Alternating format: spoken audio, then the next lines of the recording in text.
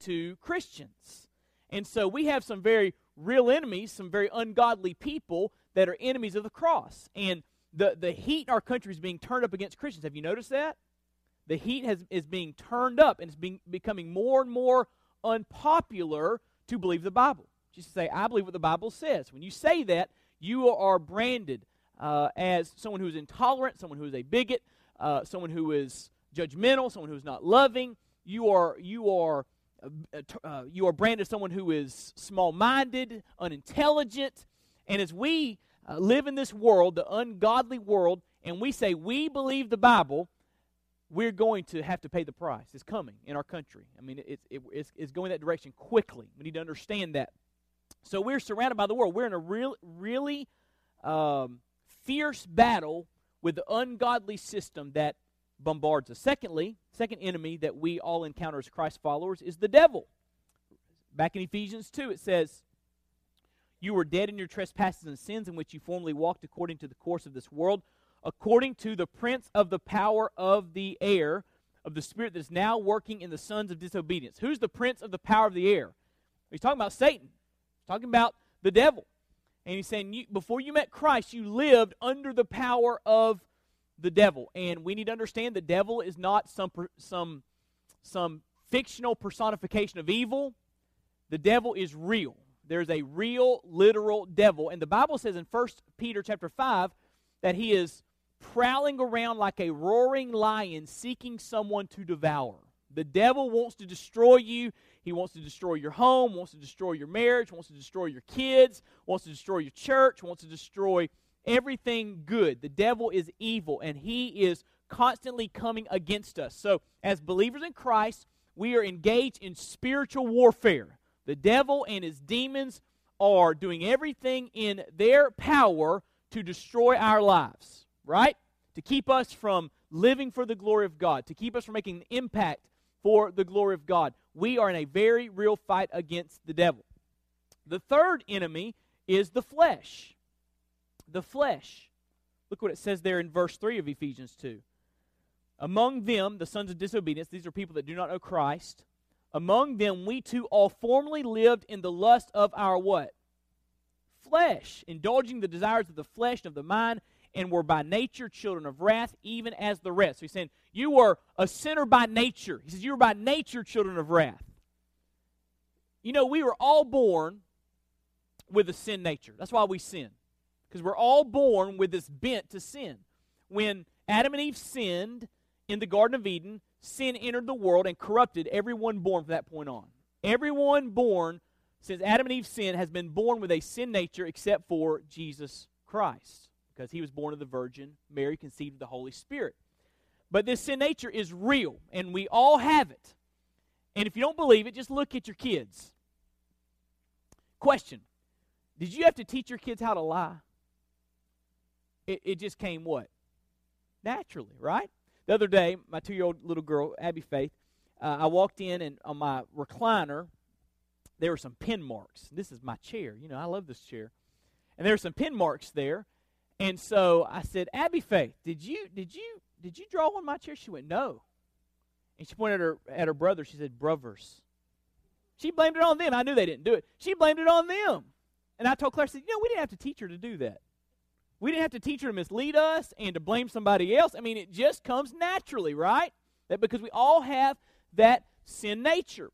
And so we need to understand that our flesh is real. Our bent to sin, our inner corruption is real, even after you're saved. The Bible tells us, we're going to see this in a few minutes, that Jesus did not take away our flesh. He allows us to have power over the flesh. We die to sin. I'll explain that all in a minute. But he doesn't take away the flesh. There's this very real battle we're in until we get to heaven between the spirit, the new us, and the old us. The Bible says when you became a Christian, you became a brand new creation in Christ. So when I was saved at 9 years of age, I became a new Wade. But the old Wade's still there. And the old Wade is always tugging on my sleeve. Is your old you tugging on your sleeve? Always trying to get you to do the wrong thing, right? And so the flesh, our inner sin nature, is always trying to pull us in the wrong direction. And so we have some very real enemies. Not Amalekites, but we have the world, the flesh, the devil, and we are in a war. And if you don't understand that, you are going to get defeated. You are going to get destroyed in the battle. So we need God to be a banner over our lives. Secondly, God's presence is available to those who trust Him. If you want God's presence in the battle, if you want God's help in the battle, it's available, but you got to trust Him. Turn over to Psalm chapter 20. Psalm chapter 20.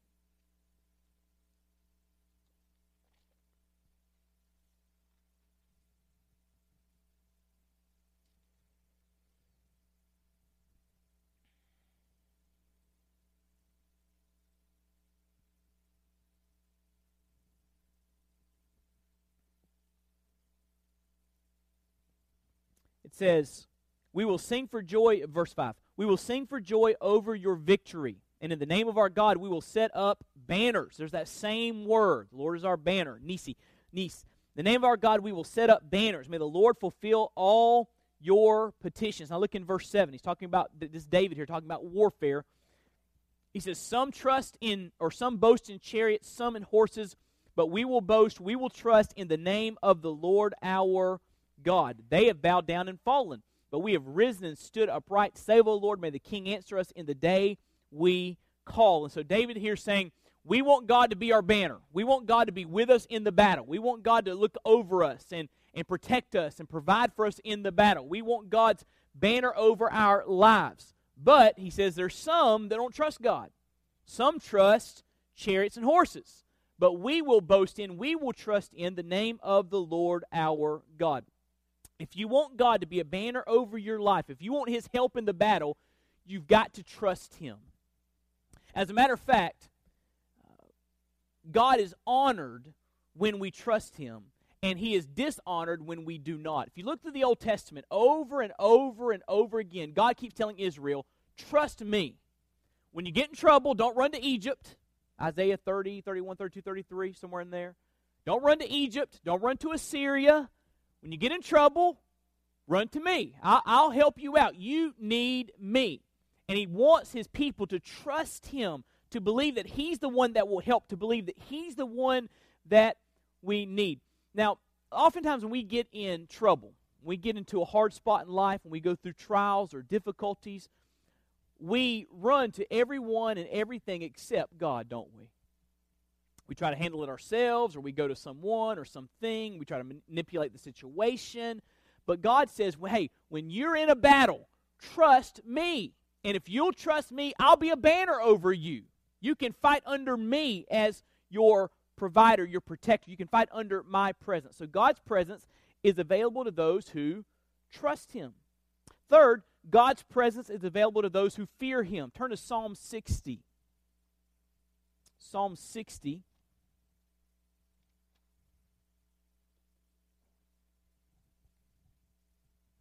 Verse 4. The context of Psalm 60 is after David becomes the king of Israel, after Saul in 2 Samuel. And he has a victory over some enemies. And in Psalm 60, verse 4, it says, you have given a banner to those who fear you, that it may be displayed because of the truth, Selah.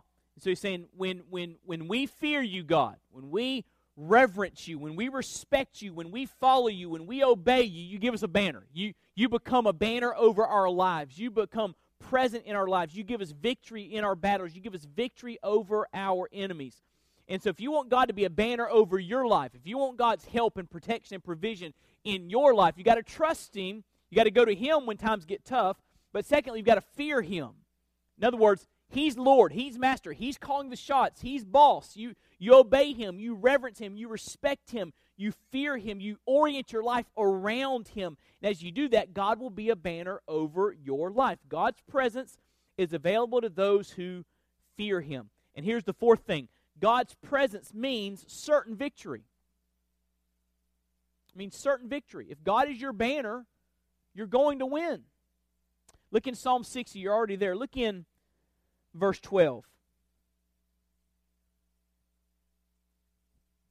The Bible says, through God we shall do valiantly, and it is He who will tread down our adversaries. Now remember the context here. He says, we want the Lord to be a banner over us. We fear Him. We want to be our banner. And He's saying, when the Lord is your banner, when the Lord is watching over you, when you're fighting under His banner, you will have victory because He treads down all of our adversaries. He treads down all of our foes. So God's presence in our lives means certain victory. If we know the Lord in a personal way, if He is our banner, if we trust Him and fear Him, He will give us the victory over the situations we face in this life. Which leads me to number 5. We're going to spend some time here. I left plenty of time for it. Think about the Lord being our banner. This is where it gets exciting. Jesus is our banner. Jehovah Nissi. Jesus is our banner. So we need God's presence when surrounded by enemies.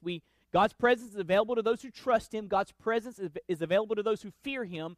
God's presence means certain victory. You say, wait, I want that. I want God to be my banner. I want God to watch over my life. I want God to fight for me in the battles. How can I know that Jehovah Nissi is my banner? How can I know that in my life? Well, it's all about Jesus.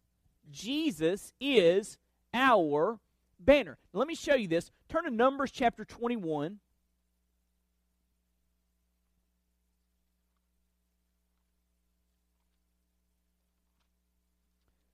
I love this story.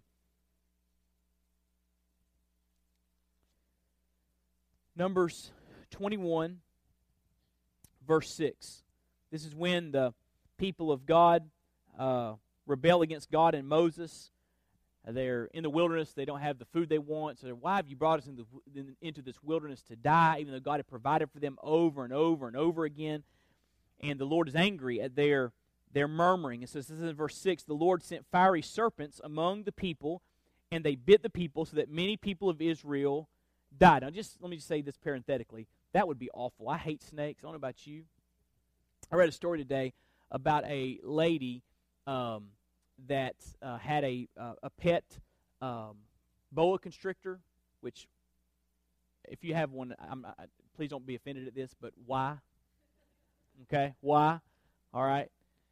And they found her dead in her apartment because she was cooking dinner and the snake was out there and it wrapped around her and killed her. I mean, it's a snake, okay? And I hate snakes. And can you imagine that you're in the camp and all of a sudden there are these serpents everywhere and they bite you and you fall over dead? I mean, it was just terrifying. It was God's judgment on them. So the people came to Moses and said, "We have sinned because we have spoken against the Lord, and you intercede with the Lord that He may remove the serpents from us." And Moses interceded for the people. Then the Lord said to Moses, "Make a fiery serpent and set it on a standard." Now that word standard there is the same word banner, nisi, nis. It's the same word in the Hebrew language. So, Lord is my nisi, Lord is my banner, is the same word here when He says, make a serpent and set it on a banner, or it's translated here, pole. And it shall come about that everyone who is bitten, when he looks at it, he shall live. And Moses made a bronze serpent, set it on the standard, and it came about that if a serpent bit any man, when he looked at the bronze serpent, he lived. That's where we get the symbol for medicine. If on back of ambulances, you have a pole with a serpent around it. That comes from this story, healing brought about by God. So if any person was bit, after the serpent was put on the pole, they could just look at the serpent on the nisi, on the standard, on the banner, and then they would live. So it's a pretty amazing story. And here's what makes this story so amazing. Number one, God's wrath, but also God's love. God provided a way for them to be saved. And it was not just enough to know that the serpent was there. You had to appropriate the healing for your life. So if you were bitten, you couldn't say, well, I've heard about the serpent. I know it's on the pole. You had to actually look, right? If you looked, you lived. And God gave them a way to be healed of the snake bite. Now, this story is mentioned in the New Testament by Jesus Christ. Do you know that? And it's mentioned right before the most famous verse in the Bible. Turn to John chapter 3. I'm going to show you this.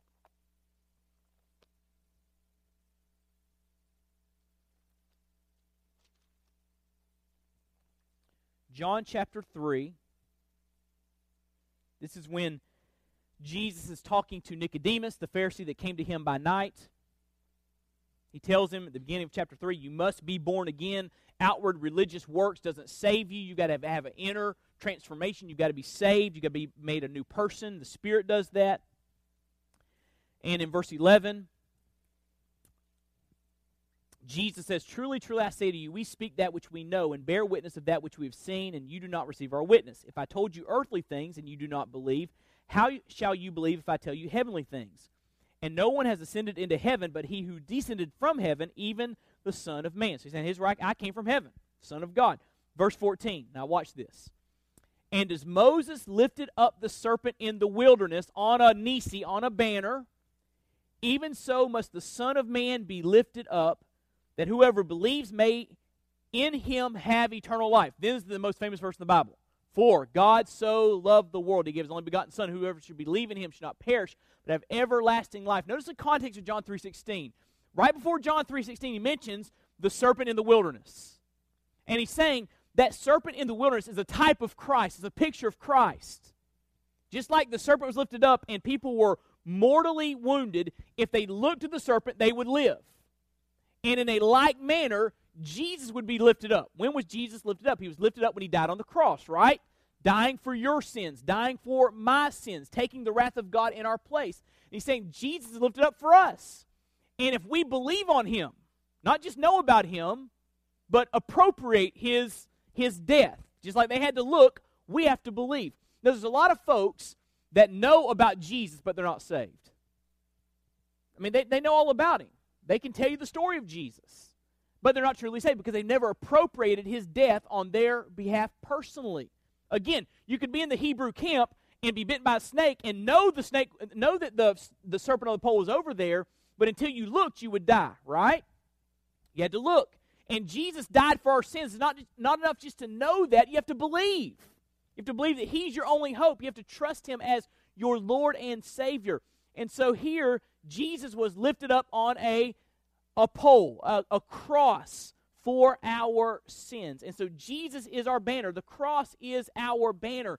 Jesus Christ is the one who gives us victory because of his death on the cross. That's the connection between John 3 and Numbers 21. Just like the serpent was on a banner, Jesus is our banner, the one who gives us victory. So, let's think about the implications of that. Jesus, first of all, triumphs over the world. Remember I told you earlier, one of our enemies is the world, the ungodly system all around us. And Jesus triumphs over the world. Let me show you this. Turn to John chapter 16.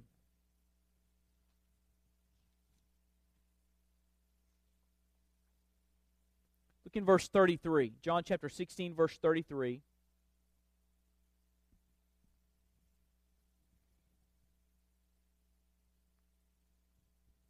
Last verse in that chapter. Jesus says, these things I've spoken to you, that in me you may have peace. In the world, the ungodliness all around you, in the world, you will have tribulation. But take courage, I have overcome the world. So Jesus is very clear there. I've overcome the world. The ungodly system around you, the ungodly people around you, I've won. I've won the victory. Just trust me, believe in me, I'll be your banner, I'll bring you through the ungodly world, and I'll bring you home to heaven, because I have won. I have overcome the world. And so the world is a reality. We need to be on guard. We need to be alert. We need to build boundaries in our lives to keep ungodly things away from us so they don't influence us in an ungodly direction. But we need to understand that Jesus has already won the victory. This world is not our home, right? We're just passing through. He is watching over us, and he will bring us home safely to heaven. So Jesus, as our banner, has triumphed over the world. Turn to 1 John chapter 5. I want to show you this. Near the backs of your Bible.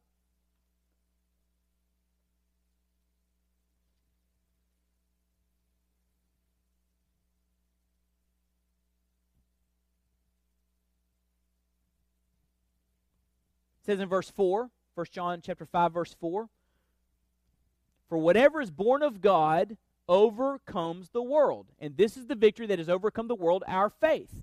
And who is the one who overcomes the world but he who believes that Jesus is the Son of God? So, when you trust Christ as Lord and Savior, you're born again. You're born of God, it says. And you become His. And when that happens, you have overcome the world. You've already won the battle. And so that ought to matter for Christians. I think a lot of times we watch the news, we turn on the TV, and we see how ungodly things are and how tragic things are all around us, and we kind of cower down and we kind of hunker down, and our mentality becomes, well, let's just hold the fort until we get to heaven. And that's not the mentality we need to have at all. Jesus has overcome the world. We can march against the forces of evil. Amen? We can make a difference with the light of Christ. Instead of hold the fort, as Adrian Rogers used to say, we need to be singing Onward Christian Soldiers, because Jesus has overcome the world. The victory's already been won. Jesus is our banner. So don't be intimidated by the ungodly, the threats of the ungodly. You know, in John chapter 16, when Jesus was talking to his disciples, he knew the difficult roads they were going to go down. You know, all of the disciples, except for the Apostle John, died a martyr's death. And John died in exile on a barren island called Patmos. So they all went through very difficult roads for preaching Jesus. He knew that. But he's telling them, listen, you're going to be persecuted, you're going to be mocked, you're going to be maligned, you're going to be mistreated, but don't worry, I've overcome the world. You can live in victory. So, Jesus has triumphed over the world. Secondly, Jesus triumphs over the flesh.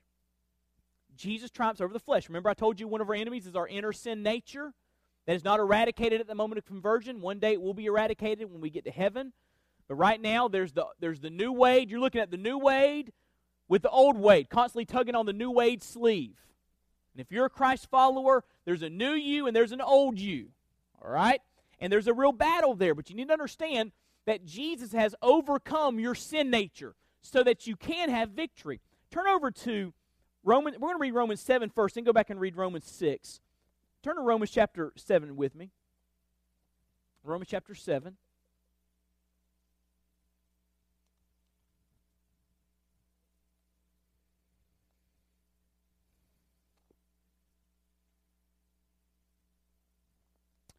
Let's look in verse 15.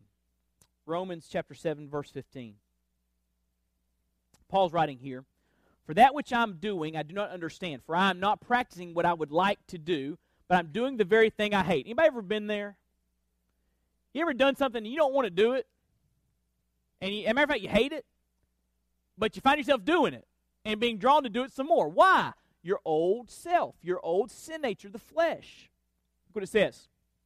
"But if I do the very thing I do not wish to do, I agree with the law, confessing that it is good. So now no longer am I the one doing it, but sin which indwells me. For I know that nothing good dwells in me, that is, in my flesh. For the wishing is present in me, but the doing of the good is not.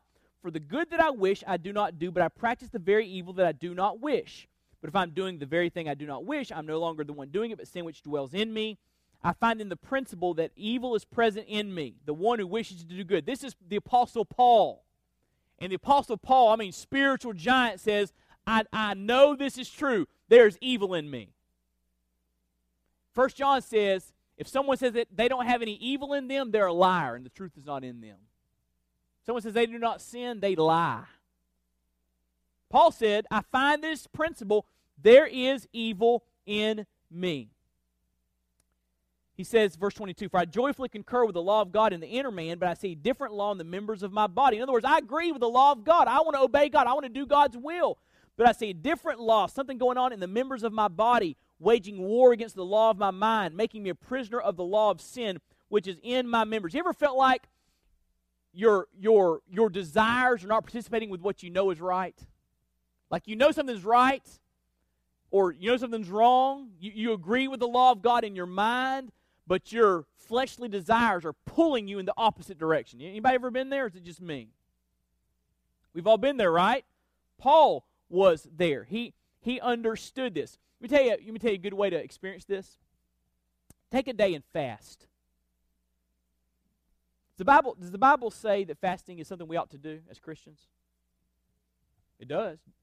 Jesus over in Matthew 6 said, when you give, he just assumed Christians are going to give.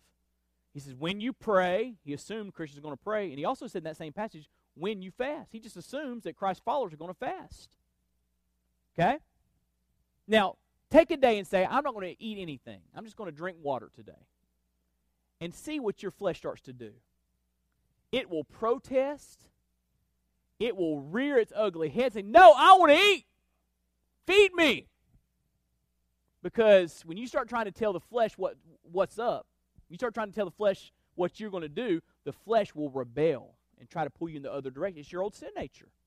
Now, I don't want you to fast. I don't want you to focus on God. I want you to eat, right? So just fast for a day. You'll see how strong your flesh really is.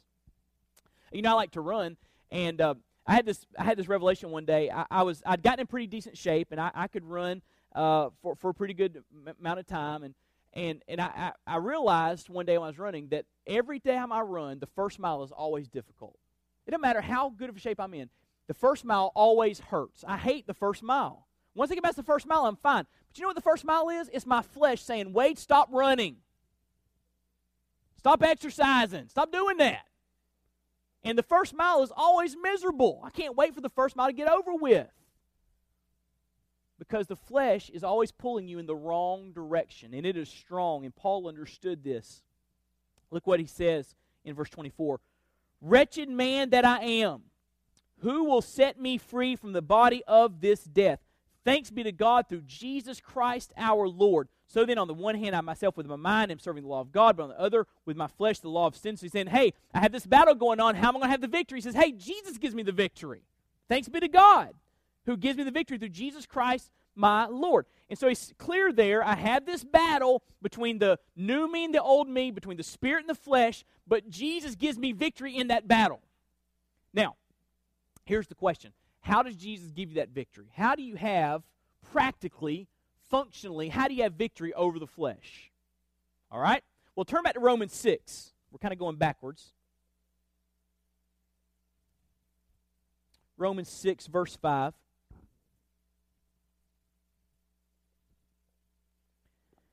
Talks about union with Christ. It says, for if we have become united with Him, that means if we're saved, we're one with Christ, we've placed our faith in Christ and invited Him into our life to be our Lord and Savior.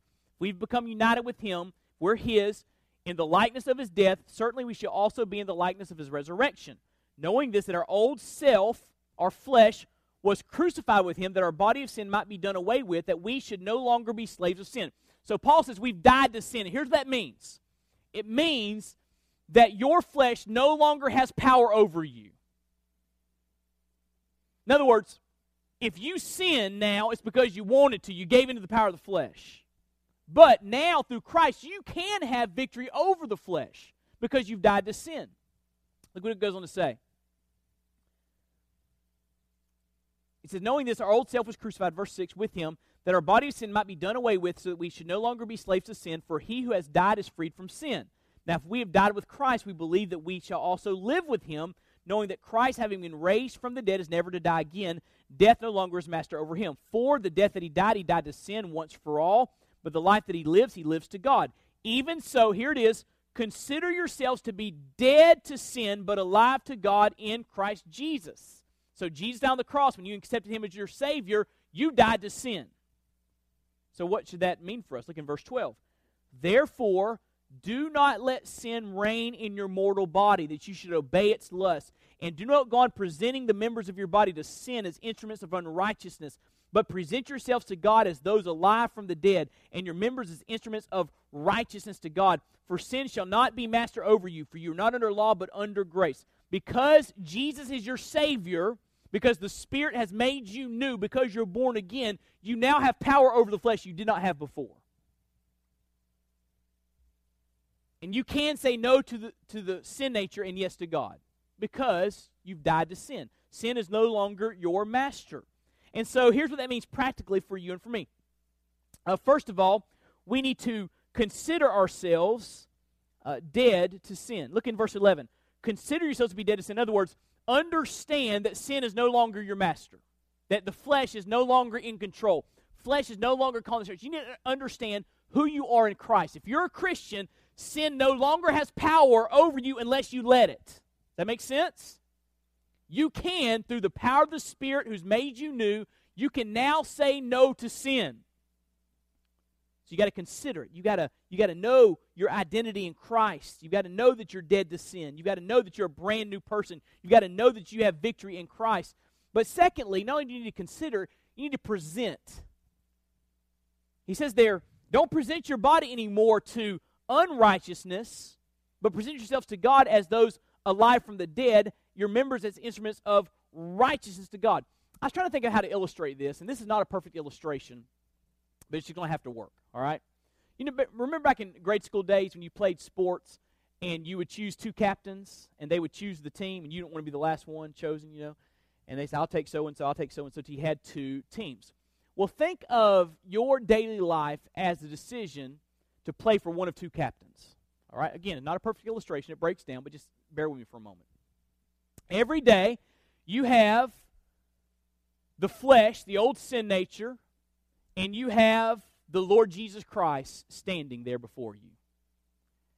And the old sin nature says, hey, come play with me. Come be on my team. Come do what we used to do. Think how we used to think. Talk how we used to talk.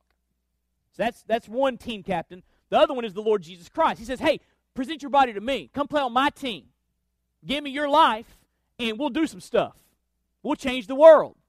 I'll give you power you never can even comprehend. I'll use you in ways you can't fathom. I'll give you victory that you've never experienced before. Come play on my team. And so every day we got to make a decision. Am I going to present myself to my old sin nature and play on that team? Or am I going to present myself as a living sacrifice, Romans 12, 1 and 2, to Jesus Christ? And I believe that's a decision we have to make daily. Because Jesus said, if anyone wants to come after me, let him take up his cross daily and follow me. He said that, right? It's a daily decision to die to self and present your body, present your life to Jesus. And so I believe every day we need to say, Jesus, here's my life. I'm not playing for that team. That team gets me into trouble. That team leads me down the wrong path. That team steals my joy and my hope and my peace and my fulfillment. I want to play for you, Jesus. I want to be on your team. You're the winning team. You've already won the victory. Here's my life. Here's my body. Here's my mind. Here's my heart. Here's my soul. Let's go do something for the glory of God. That's what it means to present. So you've got to consider. You got to know who you are in Christ. You got to know that victory is available through Christ. And you got to present every day. Present your body as members of righteousness to Christ. And so, hope that illustration helps you to make a daily decision to follow Christ. But here's the deal. Jesus died on the cross so that sin could be crucified in your life. So that sin no longer has power over you.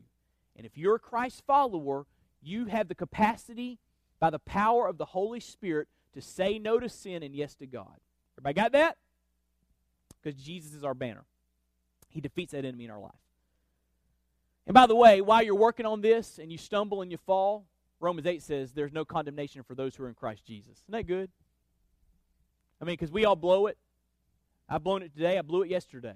And I'm working on this whole idea of presenting my body to Jesus. But listen, in the meantime, He's got us covered because when we embrace Christ as our Lord and Savior, He washed away all of our sins. And sometimes people get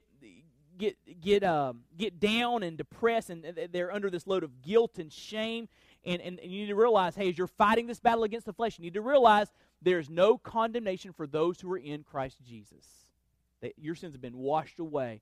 Now go fight for the victory. All right, that's the flesh. Third, Jesus triumphs over the devil. Jesus triumphs over the devil. Remember I told you that one of the enemies we're surrounded by is the devil and his demons. He's like a roaring lion seeking those whom he can devour. Spiritual warfare is real. The devil is not some fictional personification of evil. The devil is real. There's a real, literal devil that wants to destroy your life. And guess what? Jesus has defeated the devil. Let me show you a really cool passage. Turn to Colossians. Colossians chapter 2.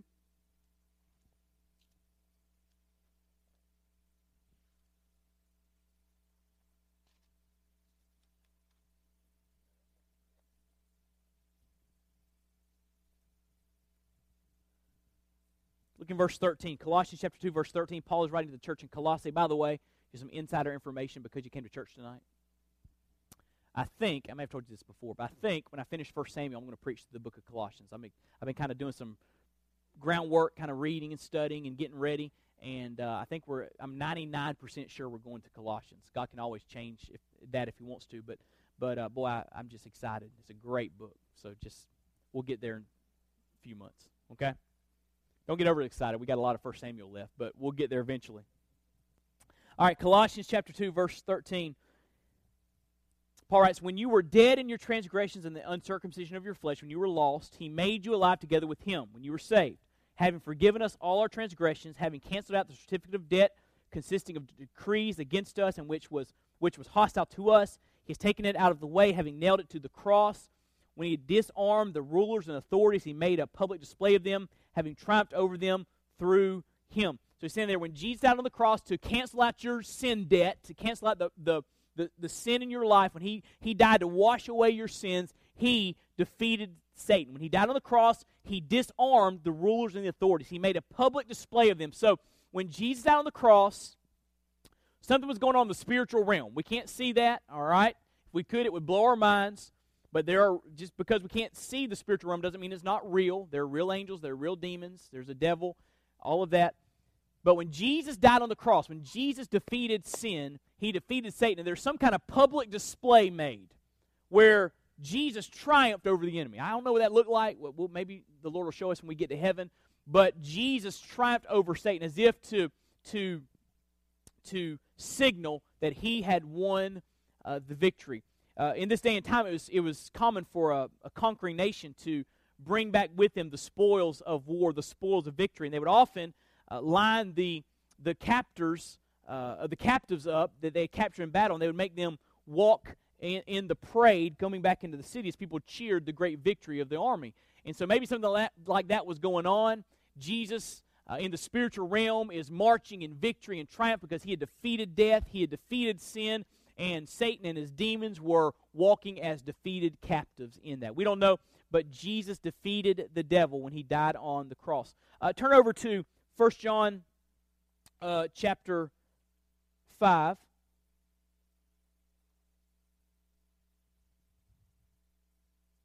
We just read this. I want to show it to you again from that perspective.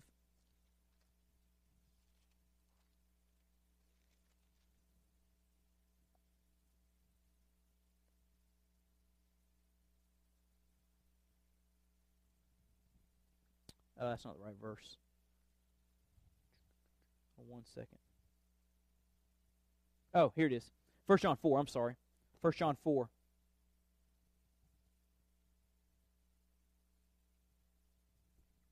You are from God, little children. 1 John 4:4. You are from God, little children, and have overcome them, because greater is He who is in you than he who is in the world. So Jesus lives in you. Jesus has defeated Satan, and Jesus can give you victory daily in this world over the enemy in your life. Jesus triumphs over the devil. But guess what? You may have some victories over the world, and you may have some victory over the flesh. You may have some victory over the devil, but there's another enemy that's going to get us all. That enemy is death. The statistics hold true. 1 out of 1 die. Right? No one's figured out a way around that one, correct? Death comes knocking at all of our doors. So what do we have to say about that? Well, guess what? Jesus is our banner. Jesus defeated death itself. Turn to Hebrews chapter 2. I love this passage. Hebrews chapter 2.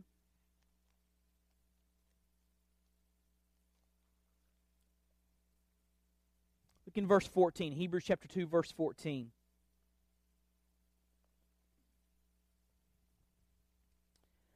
Since then the children share in flesh and blood, where that's what we're made of, we're just flesh and blood. He Himself likewise also partook of the same. In other words, He became, he took on flesh for us. He became human for us. He Himself likewise also partook of the same, that through death, His death on the cross, He might render powerless him who had the power of death, that is, the devil, and might deliver those who through fear of death were subject to slavery all their lives. Let me tell you, I've been all over the world. I've been to every continent now except for Australia and Antarctica, okay? I hope to get to Australia one day. I don't ever plan on going to Antarctica. Everywhere I go, I see people afraid of death. It's the one great enemy of all of humanity. And whether people admit it or not, everyone has that nagging at the back of their heart and mind. I am going to die. And there's no way I can get around it. When I preach funerals, oftentimes I'll say to the family and friends there, I'll say, listen, this is an uncomfortable time. And the reason it's so uncomfortable is because this funeral reminds us of our own mortality. It all reminds us that we're going to have one of these one day, right? Reminds us of that. And it's an unpleasant feeling to have to deal with death. But in this verse it says that Jesus defeated the devil by taking away his greatest weapon. He took away death. Because, listen, after Jesus died on the cross, what happened? He was buried, and on the third day, what happened? He rose from the dead. A week from Sunday, we're going to celebrate Easter Sunday.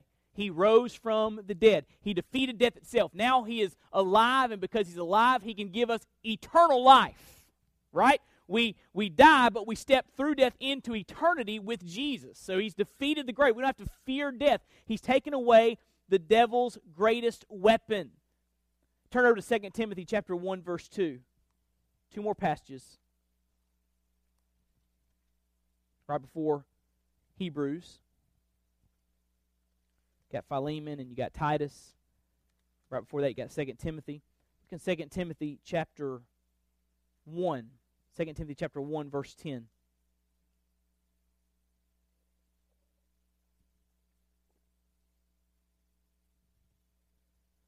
Speaks of God's purpose that has been revealed by the appearing of our Savior Christ Jesus, who abolished death and brought life and immortality to light through the gospel. So when Jesus died on the cross and rose from the dead, he made life and immortality, eternal life available through us. He, it says there, abolished death. He did away with it. He defeated it. Turn over to 1 Corinthians chapter 15. 1 Corinthians chapter 15, the great resurrection chapter.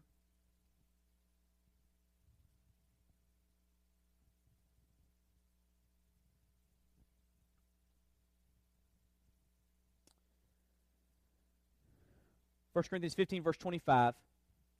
He must reign until he's put all enemies under his feet. The last enemy that will be abolished is what? Death. There's going to come a time where final judgment is made on every person's life. Those that know Christ, whose names are written in the Lamb Book of Life, will step into the new heaven and the new earth, that wonderful place called heaven. Those that are not saved, those whose names are not in the Book of Life, will be cast into the lake of fire. And at that moment, death will be abolished forever, because those people that step into heaven will be there forever and ever and ever and ever. Death will no longer come knocking at their door or the door of their loved ones, because Jesus has defeated it. And he'll wipe away every tear. He'll wipe away all the tears from our eyes and from our face, and he'll give us life eternal that goes on and on and on and on. Jesus triumphs over death. And so Jesus is our banner. If you want God's presence in your life to fight against enemies, and we're surrounded by them, if you want God's presence in your life to protect you and watch over you and provide for you in the midst of the battles, you only experience that. You only experience Jehovah Nissi through Jesus, because Jesus is our banner. I love what Romans 8, 37 and 39 through 39 say. I've got them written there in your notes. But in all these things we overwhelmingly conquer. We win through him, through Christ who loved us. For I'm convinced that neither death nor life, nor angels, nor principalities, nor things present, nor things to come, nor powers, nor height, nor depth, nor any other created thing will be able to separate us from the love of God, which is in Christ Jesus our Lord. Isn't that a good thought, that God is our banner? And when God is your banner, when Jesus is your banner, you're on the winning team. And you're going to conquer. You're going to win. Nothing can snatch you away from the victorious life, abundant and eternal, that Christ has for you. And so Jesus is our banner. You know, we were on this mission trip to Ecuador this last weekend, and we took our boys with us. And Cameron's been to Toronto before, but he was a little guy, so this is kind of his first overseas trip. It's Caleb's first overseas trip, and it was a good experience for them. But Caleb asked some questions about it's Cameron, asked some questions about the plane crashing. What if the plane crashes? And that's a good question, right? It's where the rubber meets the road. What if the plane crashes? Because planes crash, right? I'm fully aware that planes crash. We had some plans in place for Abbey Faith if something happened to us while we were gone. I'm fully aware that people die traveling. And so we had to just speak truth into Cameron's life. Cameron, for those that know Christ, nothing can touch our life unless God allows it. And if we die in this plane crash, we go to heaven. That's it. Victory, right? We win. Victory for those that know Christ. And so we need to realize the victory we have in Jesus and live in light of that victory and let God use us to bring that victory into other people's lives. So the Lord is my banner. The Lord is the one who watches over me. The Lord is the one who fights for me. The Lord is the one who gives me victory in the battle. I'm grateful for that name of God.